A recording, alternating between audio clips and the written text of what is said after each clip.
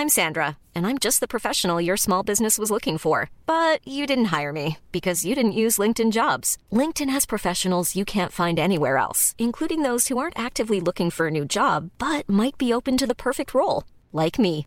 In a given month, over 70% of LinkedIn users don't visit other leading job sites. So if you're not looking on LinkedIn, you'll miss out on great candidates like Sandra. Start hiring professionals like a professional. Post your free job on linkedin.com/people today. Hey there, it's Michelle Norris. I'm host of a podcast called Your Mama's Kitchen. When I travel, I'm usually looking for a way to find a taste of home when I'm not at home. And one of the things I love to do when I am at home is entertain. And Airbnb allows me to do that. When I was in California recently, I rented a house that had a great kitchen. And when we were sitting around the table, we're all thinking, we're in someone else's house. Someone could be in all of our homes as well. If you have a home, but you're not always at home, you have an Airbnb. Your home might be worth more than you think. Find out how much at airbnb.com/host. Kia ora and welcome to another Aotearoa Rugby Pod. No mai, haere mai, and there's a lot to talk about this weekend. The All Blacks post a big score, but probably didn't play as well as they should. The Black Ferns in all sorts of trouble after 2 weeks against England, and a number of games. The Springboks right to the wire against Wales. The Wallabies upset against Scotland. 3 in a row for Scotland now. So much going on and more games to look at for next week. I'm joined by Bryn Hall down in Christchurch and James Parsons in Auckland. Lads, let's start with the All Blacks. And Jipper, first up, a frustrating watch, a difficult watch, that win over Italy, considering the score was, 47-9, but that really doesn't indicate the way that they played. No, and probably not a fair reflection on the Italian performance. But I kind of like it going into Ireland. Like, there'll be a real hard edge in the All Blacks environment this week, and after the Irish display, it sets it up for an awesome game. There were a lot of positives to come out of the weekend, the way that they had to sort of grind their way through, find different ways to win games. And I suppose the biggest thing I took out of it is the old cliche still runs true. You've got to give it to the big boys up front to settle things down. 4 maul tries, a new variation 5+1 switch move, which involved a little bit of the backs, but there were 3 rucks in the lead up to that. So the men up front really had to do a lot of the grunt work. And, like Bryn will agree with this, whenever things sort of get out of control, you just go back to your basics, you get the ball in the corner, tuck it under the big fella's chest, and they go to work. And I think Dane Coles and Asafa Moore are 2 of the best exponents off the back of them all. But Bryn, should they have done more of that? I mean, there was a lot of side-to-side play. It seemed like they just walked into the Italian rush defence and let the Italians frustrate them when they could have maybe kept it closer a little bit more, use those strengths and then open up.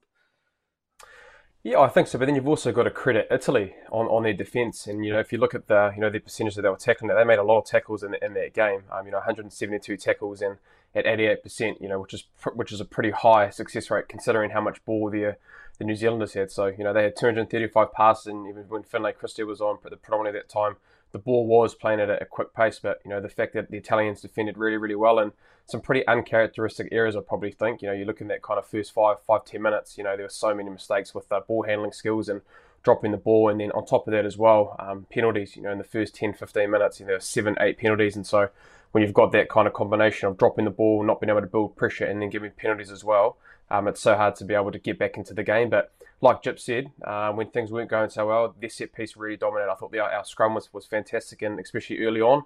And then especially with the line-out mauls, whenever you can get 4 line-out drives, and with the Safa and Dane Cole's been able to be beneficiaries of that, it just comes back to the hard grunt work and the All Blacks wanted to do. But I think, moving forward, they might not be able to get that dominance against Ireland, who were fantastic against the Japanese, which no doubt we'll talk about. But I guess probably the inaccuracies and the amount of errors and handling errors that the All Blacks had, due to the effect of the line speed pressure that the Italians put on them, no doubt that'll be trying to get solutions around what that's going to look like, holding your depth a little bit, being able to go into contact, and probably I thought our breakdown as well, just being able to continue to keep moving bodies, which is probably going to be really needed coming against a very strong Ireland team who had a great performance against Japan on the weekend.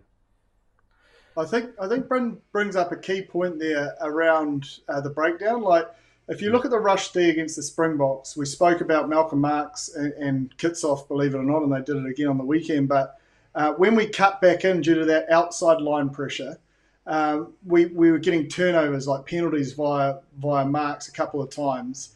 This occasion, we cut back in with that defence, and I think we were so eager to get in there so there wasn't a turnover, we got penalised a lot from entering the ruck from the side. So I think that needs to probably be the work on. Look, if we do make a bad decision and we don't do a kick pass or we can't get to the edge, what are we going to do to sort these breakdowns out so that we can restart? Because even if it's in the middle of the field, they can get to an edge and then they'll be able to find their way again. And I just felt that both times that we've faced this real rush D, as Bryn said, our breakdown just wasn't as clinical as what we saw when they're running hot. Like when our forwards are cleaning breakdowns, moving bodies, sometimes only one cleaner and that ball's up for nines. They love it. First fives love running that flat. I think that will be a focus for them this week because it won't change. The Irish defence is well organised. I think also as well on that Jip, I saw a good solution that they kind of All Blacks did, which they did in the previous test, doing pick and goes and going through the middle of the field.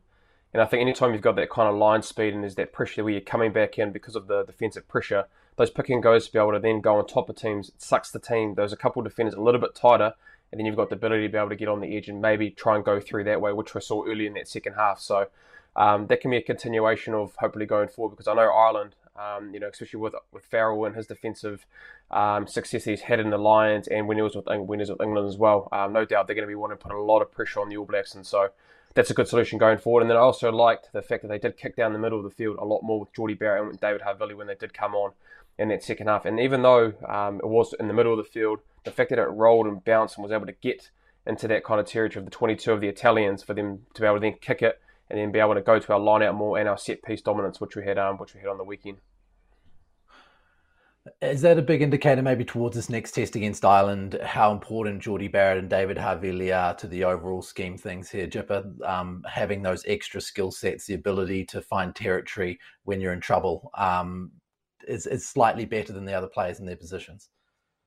I think even for that skill set, but more importantly for the contestable balls, we're put under pressure again with contestables. We'll see that again. Like Ireland have got the ability to play contestables, but they've also got the ability to run.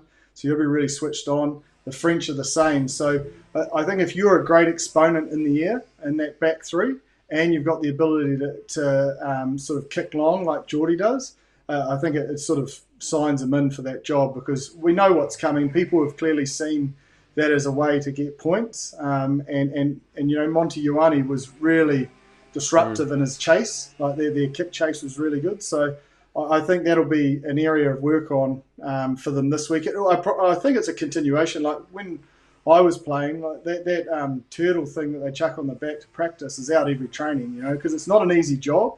I understand it. It's like throwing in the wind. It's a thankless task. But someone's got to do it, and if you're the best at that, I think you're putting yourself in line for that selection. Have there been many players in this test match that stand out? I think Ian Foster said that, a lot of the players who played against Italy could feature against either Ireland or France, littered through those teams somehow. Bryn, do you think that anyone put their hand up to the point where they've demanded a spot this weekend out of that Italy test? Oh, look, I definitely thought Finlay Christie was outstanding on the weekend, and he came on early and not going to be too sure with what Brad's injury is going to be and how long he might be out for. But look, he was outstanding, not only just with his clearance to be able to get the ball out, but that support line to be able to get that try. He was right there, and a kind of big moment in the game where we didn't have a lot of momentum, and that was kind of open the shackles when Uffa went through and being able to give it to Finlay. But then you talk around the escort game, Jip. There were a couple of times in that game that Finn actually ended up going to get up for the ball because our defenders, the guys coming forward to come get the ball, couldn't actually get there. And then defensively as well, he's just a little pocket rocket, Jip. You've obviously been in and around him quite a lot, but defensively, I thought he made some really good decisions, being able to make some really good tackles as well. So I think with the fact that, don't know what the injury with Brad's going to be, and obviously TJ was rested, I think Finlay, due to his performance on the weekend, was probably one guy that I thought really put up his hand for a game against Ireland, whether it be coming off the bench or he gets to be in that 23. Yeah, look, I agree. Finn was my player of the day. And it just purely for how much gas he had in the tank. He's that explosive 9 off the back of a line-out, putting pressure on that first receiver's skill set. You know, his link game with Offa and setting up that try for Sevu Reece. And when there wasn't a cleaner there, this is what I love about Finn, is he just goes and hoovers rucks, and he does a good job about it. You know, he's not a big man, but he just rips in and moves bodies and just said, well, if I'll do your job, you do mine. And you know, he has a real presence of mind that the ball is gold, and he'll get in there and look after it. I just thought he had a fantastic test under trying circumstances. He didn't have front foot ball all the time, didn't have clean rucks, but he certainly made every post a winner. And the other guy for me is Sam Cane. I thought he was massive. You know, 80 minutes with not a hell of a lot of games under his belt. You know, top tackler, 9 out of 9, 9 carries. You know, and he got a couple of turnovers as well. I thought the skip had a big day out. Tough night for Richie Mo'unga. The opposition in his face a lot. Against line speed and with a forward pack that's not necessarily cleaning out, Bryn, was he at a hiding to nothing in that game? Oh, not at all. I think there were some great things that he did do. You look at the kind of the 70th minute mark when he puts that great ball away, holds that ball up and being able to get through and be able to score that try for Bridgie. But, you know, so I think there were some good touches that he did have, but I think it just comes back. Again, you've got to be able to credit the Italian defence and what the kind of pressure that not only put on Richie, but the guys on the outside. So as an inside back pairing, it's really important that, you know, you've got the communication from the outside, whether that be from your midfielder, the loose forward, or the pivots in behind the second pod, and giving that clear information to him. So, look, I think it's a good learning, you know, for not only Richie, but a lot of those other players as well, to be able to, how do you deal with line speed? Because look, when there has been put pressure on the All Blacks due to that line speed pressure, and we're not getting that quick breakdown ball, or like, you know, we're not being able to be as ruthless around our clean outs to be able to get that ball and suck guys in. It's really hard for the insides backs. But I think, you know, his goal kicking was great on the weekend as well, being able to get there, which I think is going to be a crucial part, especially with Bodie and Richie being able to, if they do goal kick, you know, it's one thing that Richie's done really well in that test match, and he had a few good touches as well. So I don't think it was a bad test match for Richie. I just think, considering the conditions and also the kind of defensive pressure the Italians put on him, it made him be able to go to other parts of his game that he had to try and go do really, really well. I have to agree with you, Brent. I think the pressure that he was under through that D and the decisions he made was fantastic, because you know, a lot of the time, you know, when they had made a few errors and they probably overran at the start in that exit zone, you know, their kick to run ratio wasn't quite right and putting themselves under pressure. He actually put the ball down the middle a couple of times and said, let's just get out of our territory, and made some good decisions, tactical decisions. And I think Bryn's point is key on that. It's just like they get held up and cheered on. It's a brutal position. It's like a quarterback in the NFL. When it's going well, they'll get all the plaudits, but when it's going not so well, the heat comes on. But it's, as we always say here every week, it's an all of 15. You know, everyone's got a role. Those guys out wide have got to identify space so that he can just pull trigger. He doesn't have to be thinking about everything. So I think it was a combination of things, certainly not individual on Richie. There was some chat after the game. I think Sam Cane talked about the inexperience in the side, but most players now are quite experienced against that kind of line speed. They see it week in, week out, don't they? So how much of an excuse is it to have not played a lot of test football when you're coming up against an Italian side who, in the most part, you would expect to be more Super Rugby level players necessarily than test level players if you look at the scores that they've copped over the years? Is it really a decent excuse, Bryn, an inexperience against an approach like that? Oh, look, I don't think so, and that's the reason why it's a test match. You know, we obviously said we were thinking the All Blacks were going to be very convincing, but, you know, these are the best players in Italy that are putting on that jersey, and every time they play a New Zealand team, or most of the countries in the world play New Zealand, they take it to another level. And we talked around how good their defence was and being able to put pressure on, but I think probably the most disappointing things for the All Blacks, the mistakes were just not due to the line speed pressure or pressure at all from the Italians. It was just more so inflicted from themselves, and so those are the ones that you would be frustrated with. Yes, don't get me wrong, there's going to be times that you're going to be put under pressure, and through that kind of defensive pressure or pressure in general, that's when you're going to make the mistakes. But it's the ones early on, you're talking around, just drops balls right in front of you, or an incorrect clean out, which, you know, you're probably, you know, you're doing time and time again in training, being able to get that to where you want it to be. So I think it's the things that you can control that weren't put under pressure. Those are the ones that you can control, and so those are the things that they'll look back and thinking, you know, yes, the defensive pressure was good, but at the same time, when there wasn't any pressure on them at all, those uncharacteristic mistakes that we don't see from the All Blacks a lot, especially early on in the game, those would be things that they'll be more so disappointed on, I think. I think it's inexperience in combinations is probably what they mean. Ben Darwin, I always go back to him because I love his work.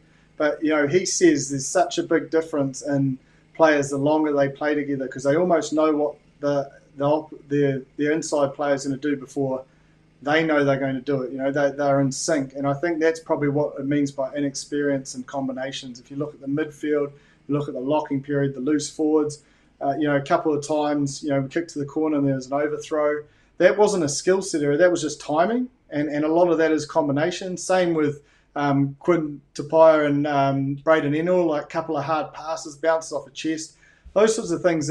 It's not an experience of line speed pressure. It's just the combinations and knowing each other really well, which I think is what they were alluding to. On the more experienced side of things, you mentioned Sam Cane before, and you did refer to Dane Coles earlier. Those guys now, Bryn, do you feel like they're in a position where they're up to starting against Ireland this weekend?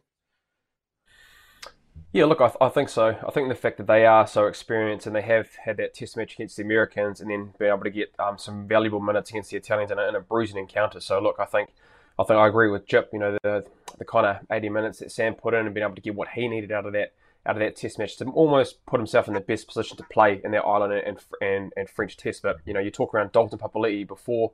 Previously, he's had a great campaign in the Rugby Championship and even against earlier in the year as well. So I think we're going to have this conversation around who's really going to miss out because you've got so many guys that are playing well that have been given opportunities earlier in the competition, and then now the likes of Sam Cane, Dane Coles, who scores 2 tries and was really good at set piece time. It gets them in a position where they could be able to be put in that position to play. But again, there's so much competition in this team, and so I'm really looking forward to see who is going to be put in those positions for that starting 15 and even the 23 as well with those bench roles, and who's going to be able to put on that jersey. And there's plenty on this game as well, considering what happened the last time they went to Dublin. I was there. It was a difficult night afterwards, interviewing Irish people in their celebrations that night. The Irish themselves are coming off a revenge win of their own against Japan. I'm not sure any of us saw the 60-5 scoreline coming, Jipper. That looked good for Ireland. Mate, I was watching that game and I just said, this is some of the best footy I've seen played. Like that first 40, some of the skill set showing, like the commitment to their system to manipulate the French defence, and then their decision-making was outstanding. If you look at their forwards and their ability to give balls out the back, balls to give tips to their mates, and then the active, I suppose, first receiver out the back, and then the guys outside of that are running committed lines which commit Japanese defenders. They go out the back and break them on the edge. If it doesn't commit the defenders, they're making good decisions and putting, Tadhg Furlong went through a hole at one stage, then he gave it back to his mate Porter, the loose head prop, and they scored from that. Jamison Gibson Park picks it up, grubbers it for an outstanding try because he sees that space in the backfield, probably called from the winger, but to execute it. Like their skill set, their collision, and then off set piece, like it's hard to score tries off mauls because if it is stagnated, it's sort of, I suppose, slow ball. But they scored a beauty going wide because they saw when the defence had tightened, they could go to that width, and then they went down the blind with Johnny Sexton. So I just think their option taking, their clinical nature in their running lines and the physical nature of their ball carriers, not one-dimensional. They had the contestable game, but they also ran it from deep. It was one of the most complete performances, and that Japanese side isn't that bad. Like they were world class against the Wallabies, and we were talking about up this one being close. So we all got that horribly wrong, and I have to commend the Irish. Like that was just great watching. Great to see Next Bluesman doing so well, and Jamison Gibson Park too. Yeah.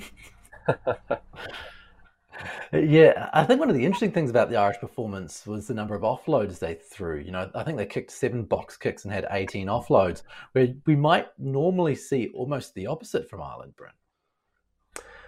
Oh, look, to be honest, it's more so their attacking shape and how they manipulated the Japanese, and more so the variety in their attack shape that they had, whether it be off their face play shape. Jip, you talked around it, very similar shape to the All Blacks with the 3 forwards off 9 going out the back to 6, and you've got the 2 lines that are going running outside that kind of heart defence, which we talked around with Richie Mo'unga when he gets it right in that kind of play.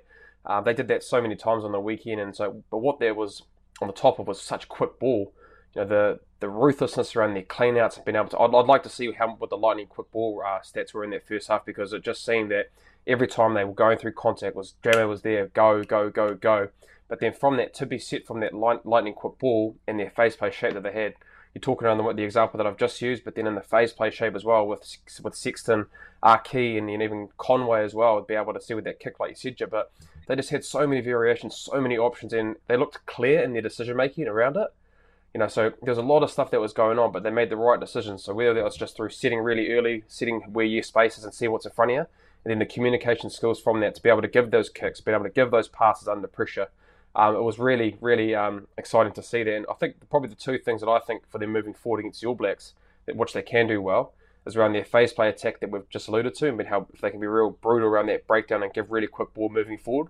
But then, you know, Conway and his kick chase off Jamison Gibson Park, we know traditionally with Conor Murray and how many times he's been able to put the All Blacks and teams under pressure with their box kicks. But look, Conway's running through and being able to beat past the escort, which, you know, the Italians did a little bit on the weekend, so it'll be a ploy that hopefully, you know, you'd think Ireland would be able to go through that, but they're not one-dimensional. They'll get that kick game, but then they've got the ability to be able to play with the ball in front. So, now, like, I was really, really impressed. I thought it was going to be really a closer test match, to be honest, but for the amount of points that they put on and the variety that they showed and how clinical and ruthless they were, you know, they'll be sitting pretty happy going into an All Blacks test week, knowing that they've put in that kind of performance and got through different variations of their game against the Japanese on the weekend.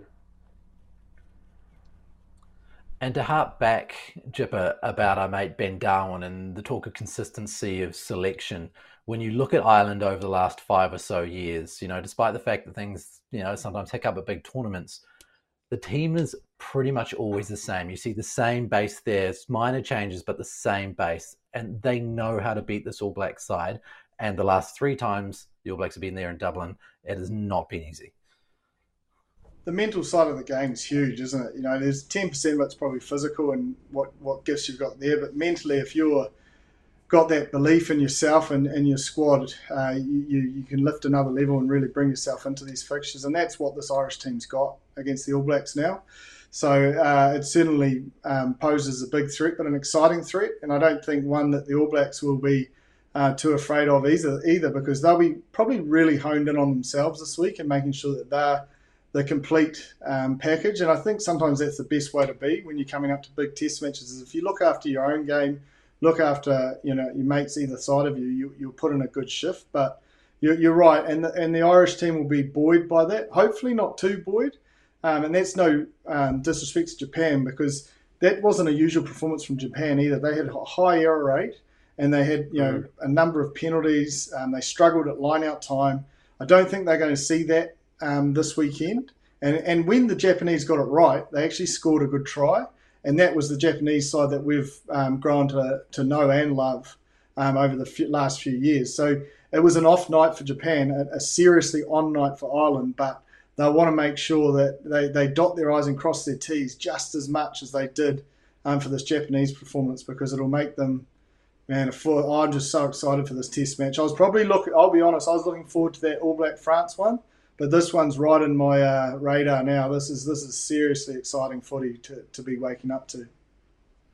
It is an interesting comparison like that, because I don't think the All Blacks have lost in Paris since 1973. So they've got a better record in Paris than they do at Eden Park. So, you know, in a way, the consistency there for the All Blacks is not as big of an issue as it has been when you get to Ireland and you face what happens at Aviva Stadium. And it is quite an intimidating atmosphere to go in. Are you thinking the same way, Bryn, that this Ireland test is almost the make or break of this tour? Oh, I think, yeah, absolutely. Just with the performances they had on the weekend and the fact of, you know, the last couple of test matches that Ireland and the All Blacks have been, it's been a ding-dong battle, and, you know, Ireland have, you know, got that result as well. So I think just for the fact, for me personally, before this test match, I was very similar to Jip and around looking forward to that French game. But look, with the way that Ireland played, and look, if they can do a lot of those things really, really well on the weekend against the All Blacks, then they're going to be able to put them under a lot of pressure and being able to put points on the board. But I think, you know, at the same time, you know, Ireland will be pretty understanding around, like, it's going to go up another step. yes, they did some great things on the weekend, and they'll be buoyed by that with what Jip said, and I reckon they will. But at the same time, they know that they're going to be a different stand against the All Blacks. And I definitely think it's going to be around that physicality and breakdown battle. I think anytime we've had Ireland have had success against the All Blacks, been able to slow down that ball and been able to bring that line speed that Farrell's really been accustomed to, being with the British and Irish Lions and previously with England as well, been able to put that pressure under the All Blacks. And so they'll see the Italy pitches, and they'll probably see a stronger team that's going to be up against them, but they'll be taking some learnings and probably some thoughts around how they can try and rectify and being able to slow down their All Black ball, and then being able to put them under pressure through their phase post shape and being able to shut down like the Italians did on the weekend. You bring up an interesting point. You've got to give it to Andy Farrell. He is the low-key master of defence against the All Blacks. No one really talks about him. They always talk about the head coach, but when you think about Chicago, you think about 2017 Lions, you think about Dublin, the one guy who's always there has been Farrell. And he's a guy who's up there now in the coaching ranks, Jipper. Oh, absolutely. And he brings a hard edge because he's done it himself. So I think that brings another element to it when you're in there coaching and you're wanting to bring, the physicality, but, I suppose controlled physicality. He has a presence about him at training, and the players will know that, and they'll want to live up to that. So I just think this will be a great stepping stone for him to get out of probably Joe Schmidt's shadow, if you know what I mean. Like it's his opportunity to knock the All Blacks over, but also make a statement that he's been under a bit of pressure previously, so this is a great chance for him. And similar to Mick Byrne, he's a guy who came from a rugby league background, or like Mick Byrne with the AFL, not an out-and-out rugby guy, but obviously a brilliant tactical brain that's just jumped on top of this, Bryn. Well, to be honest, I think he's probably just got the best of both worlds. Being able to be, when he was an international playing rugby league, he was classed as one of the best second rows in the world, and at that time, and made that decision to then go into rugby. So, I think for the fact that he's had two different environments and two different games, you can take the positives of some strengths of the rugby league system and style, then being able to come into rugby and understand, what it is to be a rugby player. So, I think he's got the balance really well around. He's probably the first guy that really implemented that line speed pressure.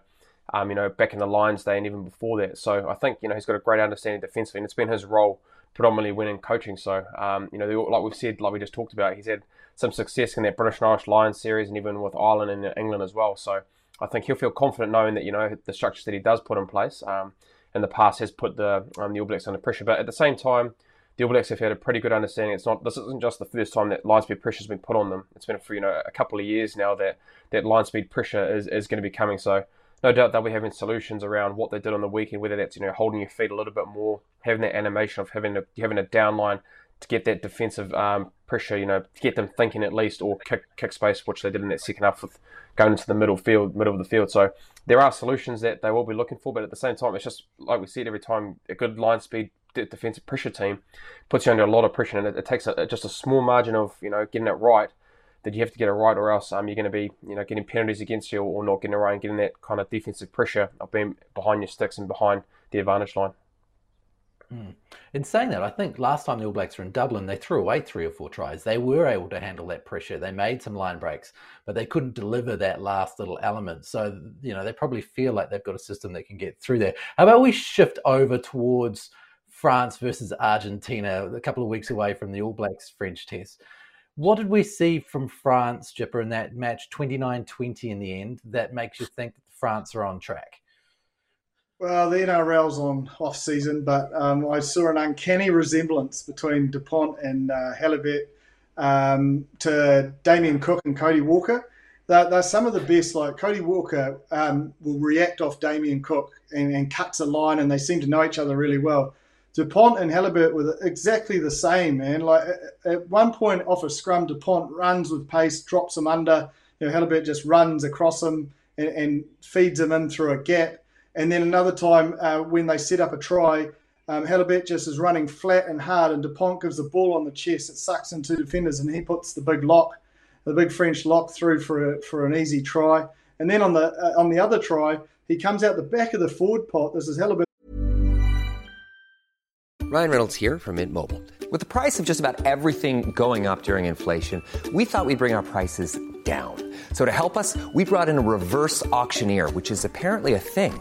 Mint Mobile Unlimited Premium Wireless. How to get 30, 30, bit to get 30, bit to get 20, 20, 20, bit to get 20, 20, bit to get 15, 15, 15, 15, just $15 a month? Sold! Give it a try at mintmobile.com/switch. $45 up front for 3 months plus taxes and fees. Promo rate for new customers for limited time. Unlimited more than 40 gigabytes per month. Slows full terms at mintmobile.com. Hey there, it's Michelle Norris. I'm host of a podcast called Your Mama's Kitchen. When I travel, I'm usually looking for a way to find a taste of home when I'm not at home. And one of the things I love to do when I am at home is entertain. And Airbnb allows me to do that. When I was in California recently, I rented a house that had a great kitchen. And when we were sitting around the table, we were all thinking, we're in someone else's house. Someone could be in all of our homes as well. If you have a home, but you're not always at home, you have an Airbnb. Your home might be worth more than you think. Find out how much at airbnb.com/host. And injects himself into the line again, sucks in defenders, pops it up to the reserve hooker, and it's all too easy. Like, I love watching those two off the back of really good forward play and physicality and all that. But the more that those two can inject themselves in the game for the French, the more tries they'll score.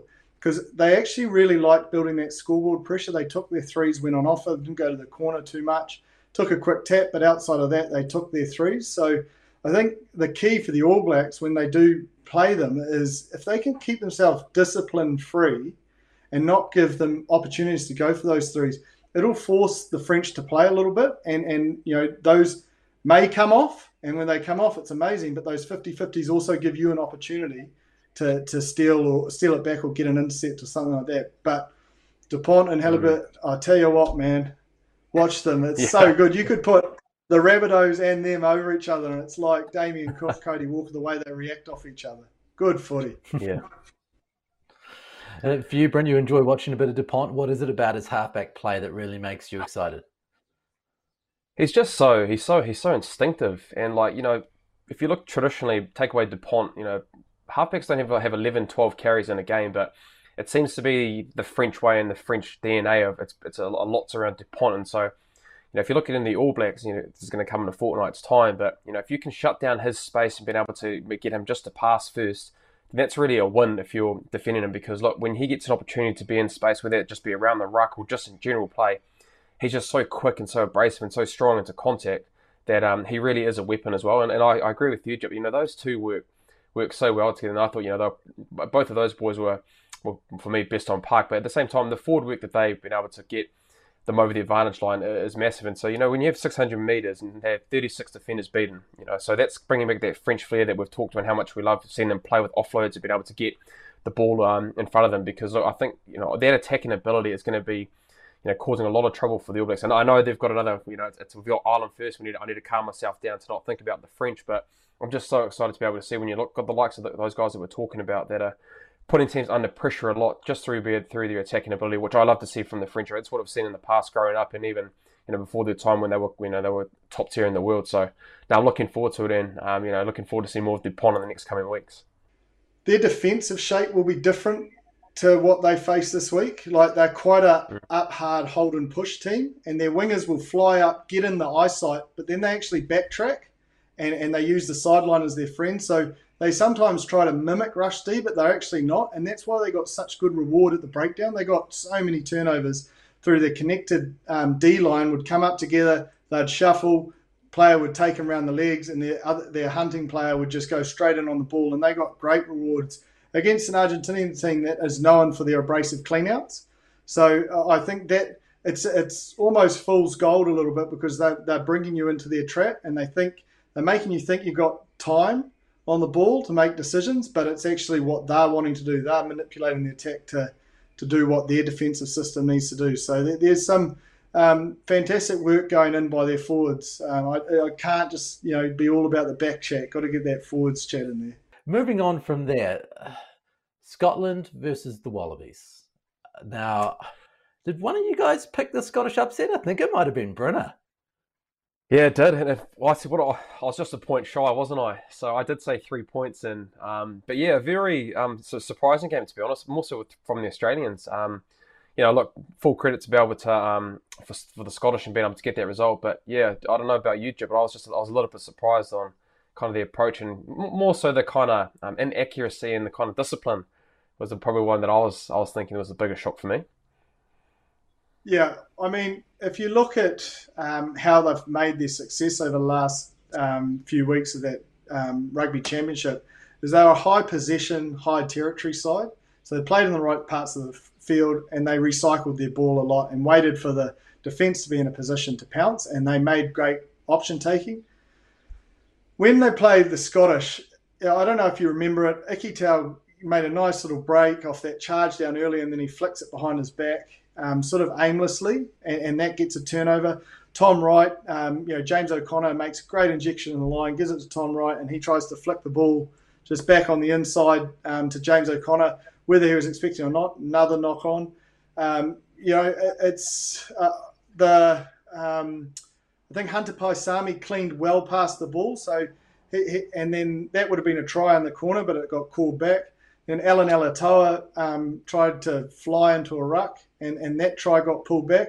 So a couple of things that they got right weren't there. They didn't have that controlled aggression. Like, they've been winning collisions in a controlled manner, and I don't think they did that well. And the examples there, obviously, Alan Alatoa and Hunter Paisami on the edge tried to fly him with just a shoulder, and he missed completely and fell out the other side. But I just don't think they had that collision area nailed in their heads. They were trying to make a statement. They were trying to hurt them, but it wasn't always within the laws of the game, and it put them under too much pressure. And then those unforced errors, that wasn't in their game in the Rugby Championship. You just didn't see that. They'd take the extra ruck, they'd build it, they'd manipulate the D, and then they'd go. So, there's been a bit of changes.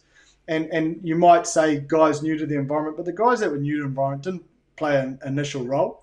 Those other guys have been there for a long time. And, the one person they probably did miss is Samu Kerevi, and just his decision-making on attack and D. Hunter makes some great decisions. I think once he absolutely snapped someone in half in that second half, but then he makes one that creates opportunities for others as well. And he's just got to get that controlled aggression right, I think, if he wants to fit that 12 jersey and really try and build himself as a Samu Kerevi understudy sort of thing, because Samu's game's just so clinical at 12. One of the interesting talking points during the commentary was the fact that Stuart Hogg had dropped 5 kg and he looked really, really sharp. Bryn, does 5 kg make that big of a difference to an individual player carrying that little bit of muscle mass to how fast you feel on your feet?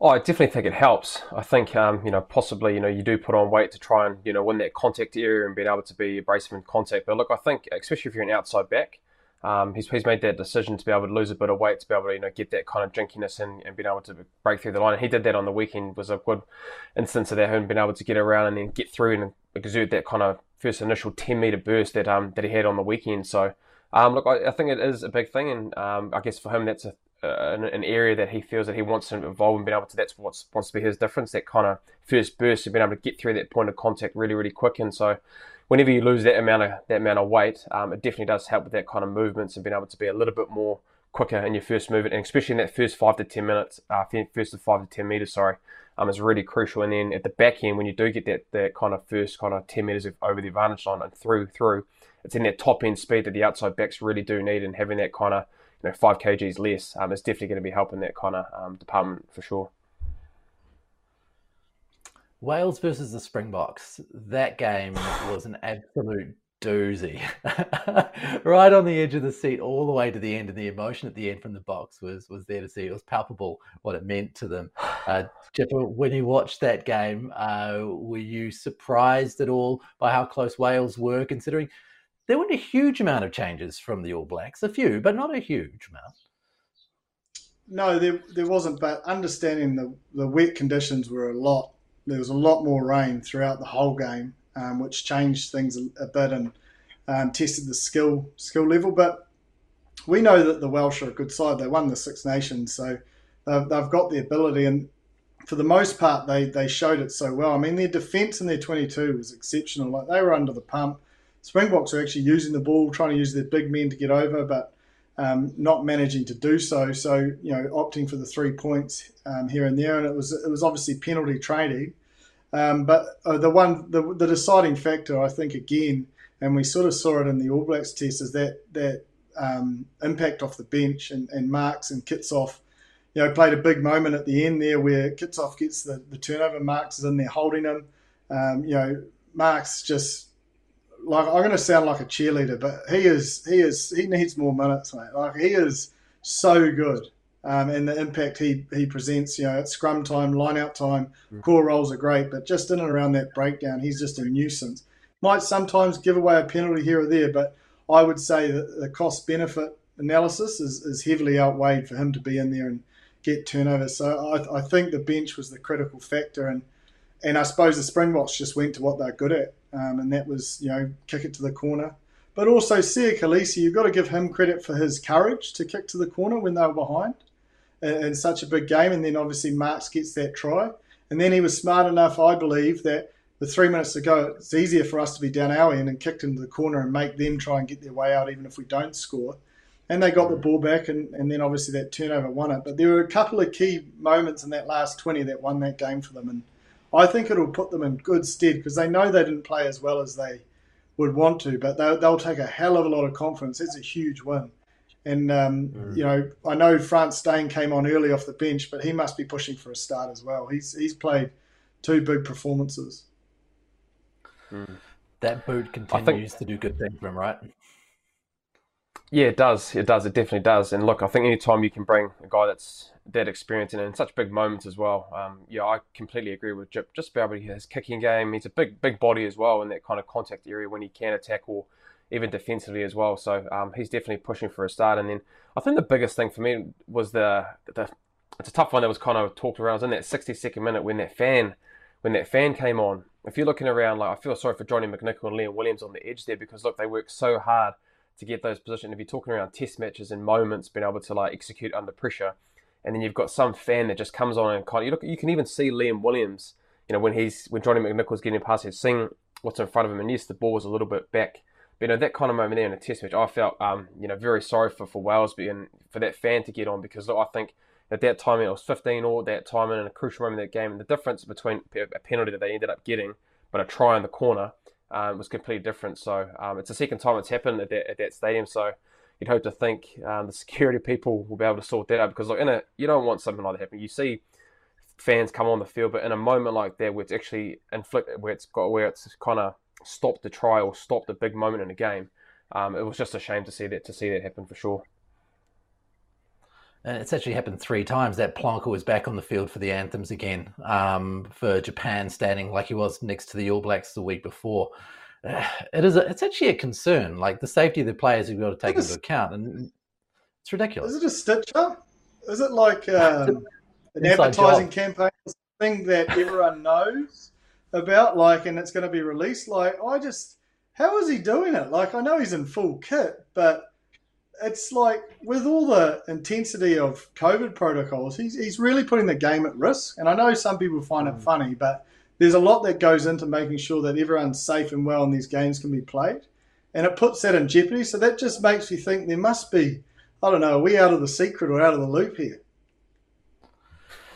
But he's doing it across the board. Cricket, all different sports. It's just insane. It's got to be an inside job. He knows somebody.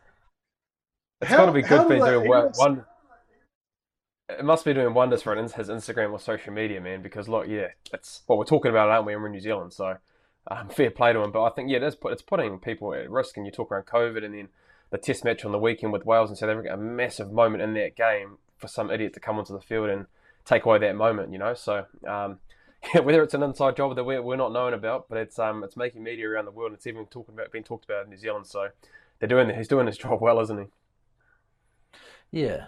I'd like to talk about the England-Tonga game. It was a big score, 69-3, but maybe we shouldn't talk about it in the context of the game. Maybe we should talk about it in the context of these new world eligibility laws, because Tonga is one of the teams that would benefit hugely from the eligibility laws that are being put to the table. Essentially, from my understanding, it's a look to maybe allow a player a 3-year stand down if they can play for the country of their birth, their parents' birth, or their grandparents' birth. So people like Charles Piutau, Ngani Laumape, people like that could end up, Malakai Fekitoa has obviously done it via sevens, but people like that can end up in that Tongan side, and then they will not be on the end of 69-3 hidings because these guys are top-level, highly experienced players. And I wonder whether or not this will get over the line. Jipper, do you think this is the right thing for World Rugby to do? Yeah, look, I think I've said it on here before. I think the more we can make our sport a global game and tighter contests, the better. And if that gives players the ability to live out their dream of representing the All Blacks, Australia, England, and then later in their career have the ability to go back and give back to their country of origin, then I just think, why not? Like, we shouldn't be afraid of it. And I think it's got to the point where World Rugby aren't, and they're going to make a necessary decision to open it up. I don't think it'll solve all the problems, but it'll certainly bring some experience and some X factor into these sides that will hopefully help grow the players underneath that are coming through, and potentially, that they want to represent Tonga rather than going for an other nation moving forward. I don't know. But I don't think we can say it's going to solve everything, but I think it's something that is moving in the right direction. When you look, Bryn, at, looking maybe Bundy Aki playing for a country like Ireland, do you think that the Northern Hemisphere teams and countries are going to be motivated to allow a law like this when they're quite obviously the benefactor of the current situation? Well, look, I think that's it. It's probably the Northern Hemisphere decision-making around, probably stunting the opportunity for these kind of players that have played for different, for the All Blacks, Australia, or any other Tier 1 nation, to then be able to give back to the island nations. Because look, I look at Charles Piutau for a perfect example. A guy that played for the All Blacks, left it probably at the peak of his power in his career, and is one of the highest paid players in the world, and we don't get to see him on an international level. We're fortunate enough if you're in the Northern Hemisphere, you get to see him play for Bristol and being able to play in that kind of that competition. But for me, I'd love to see guys of that caliber who haven't played for the All Blacks. Charles has been gone for a long way now, so he'd be in that kind of realm of not playing 3-4 years for the All Blacks, and being able to get him into that kind of Tongan team, or anybody as an example. It's only going to add product for the World Rugby, for our brand, having those kind of players playing for those nations. And you look at kind of 2003, it's probably the last time you look at the Tongan team that went really deep into that World Cup, and even Fiji as well as other examples, or even back in the early days, the Samoan and the Tongan team being able to go deep into competition. It's just great for the World Rugby brand to have those kind of nations in that kind of quarterfinal stage, because look, it's tough for the Tongan teams on the weekend. You look at Tonga when they played the All Blacks against England, and yes, they're playing for their country and they love putting on that jersey, but I think for us as fans, we want them to be able to do really, really well, because not only do they give so much to the Tongan rugby, but so much in world rugby, with how many players and how many internationals that are Pacific Islander descent playing in the world rugby. So it'd be great for them, the powers that be, that hopefully they do give them the opportunity to play for their country of birth, and are given a second opportunity in playing in international rugby, which I think it's only going to add to the brand of world rugby and making our game a lot better. Why don't we have a look at the predictions for the men's game before we carry on into the women's games this weekend? Let's do a bit of a quick fire then, eh? All Blacks Ireland. First with you, Brennan. All Blacks. All Blacks. Scotland Springboks. Springboks. Close. It's close. Ooh. Go Scotland, mate. Upset there, wouldn't it? No, I've done my one and done, mate. Get your shots. Get your shots, mate. Tell me you had a multi on last week, Brenner. I didn't, mate. I didn't. Not allowed to. But it was more so for my pride, our WhatsApp group saying that I got it right. So now it was more so the pride of that in our WhatsApp group, lads. Argentina v Italy. Argentina. England versus the Wallabies. Wallabies. England. Okay, why? I just want to back the Wallabies. I don't think it was as drastic as everyone made out. We'll go back to they're in control of their own destiny. They've got some good systems in place, good building blocks, and if you have to play a loose head at tight head, I can assure you that is very hard. And James Slipper had to move across, and I thought that was the making and breaking of that game towards the end. And I know Alan Alatoa came back on, but the fact that Slipper held his own for Leota's try was impressive. But I mean, the way Mike Cron explained it to us, it's like wiping your backside with the other hand. It is not an easy thing to do, and not something I'm sure he's trained for. So I'm just going to stick with them. I reckon good growth path. I take it that night you went in practice with the other hand, did you? Don't know, mate. I'm not a prop. You see, I'm a hooker, just in the middle. But I'm sure a few props did. France v Georgia, Brennan. Yeah, France convincingly. Yeah, the French.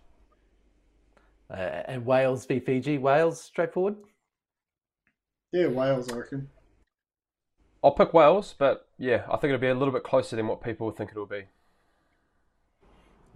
Okay. Well, let's move on to the women's game then. There's a number of interesting internationals over the weekend, probably the biggest of which was England once again extending the record for the biggest win over the Black Ferns, 56-15. Another difficult watch for New Zealand rugby fans who expect World Cup wins, not huge 50-point defeats from the Black Ferns. Jipper, what did you make of that performance and where were it all wrong? Oh, look, it's really hard to play footy on the back foot. And there was some serious dominance up front from the English pack, and they scored a number of maul tries, pushed them a great distance to then set up a yellow card, unfortunately, down the sideline. So I think that physicality and winning the battle up front and then their ill discipline really put them under pressure in that first half. I think it was 60% possession to 40 and 70% territory to 30. And it's just too hard a job when you're not winning any collisions. It doesn't give your D-line time to set, time to get up and put pressure.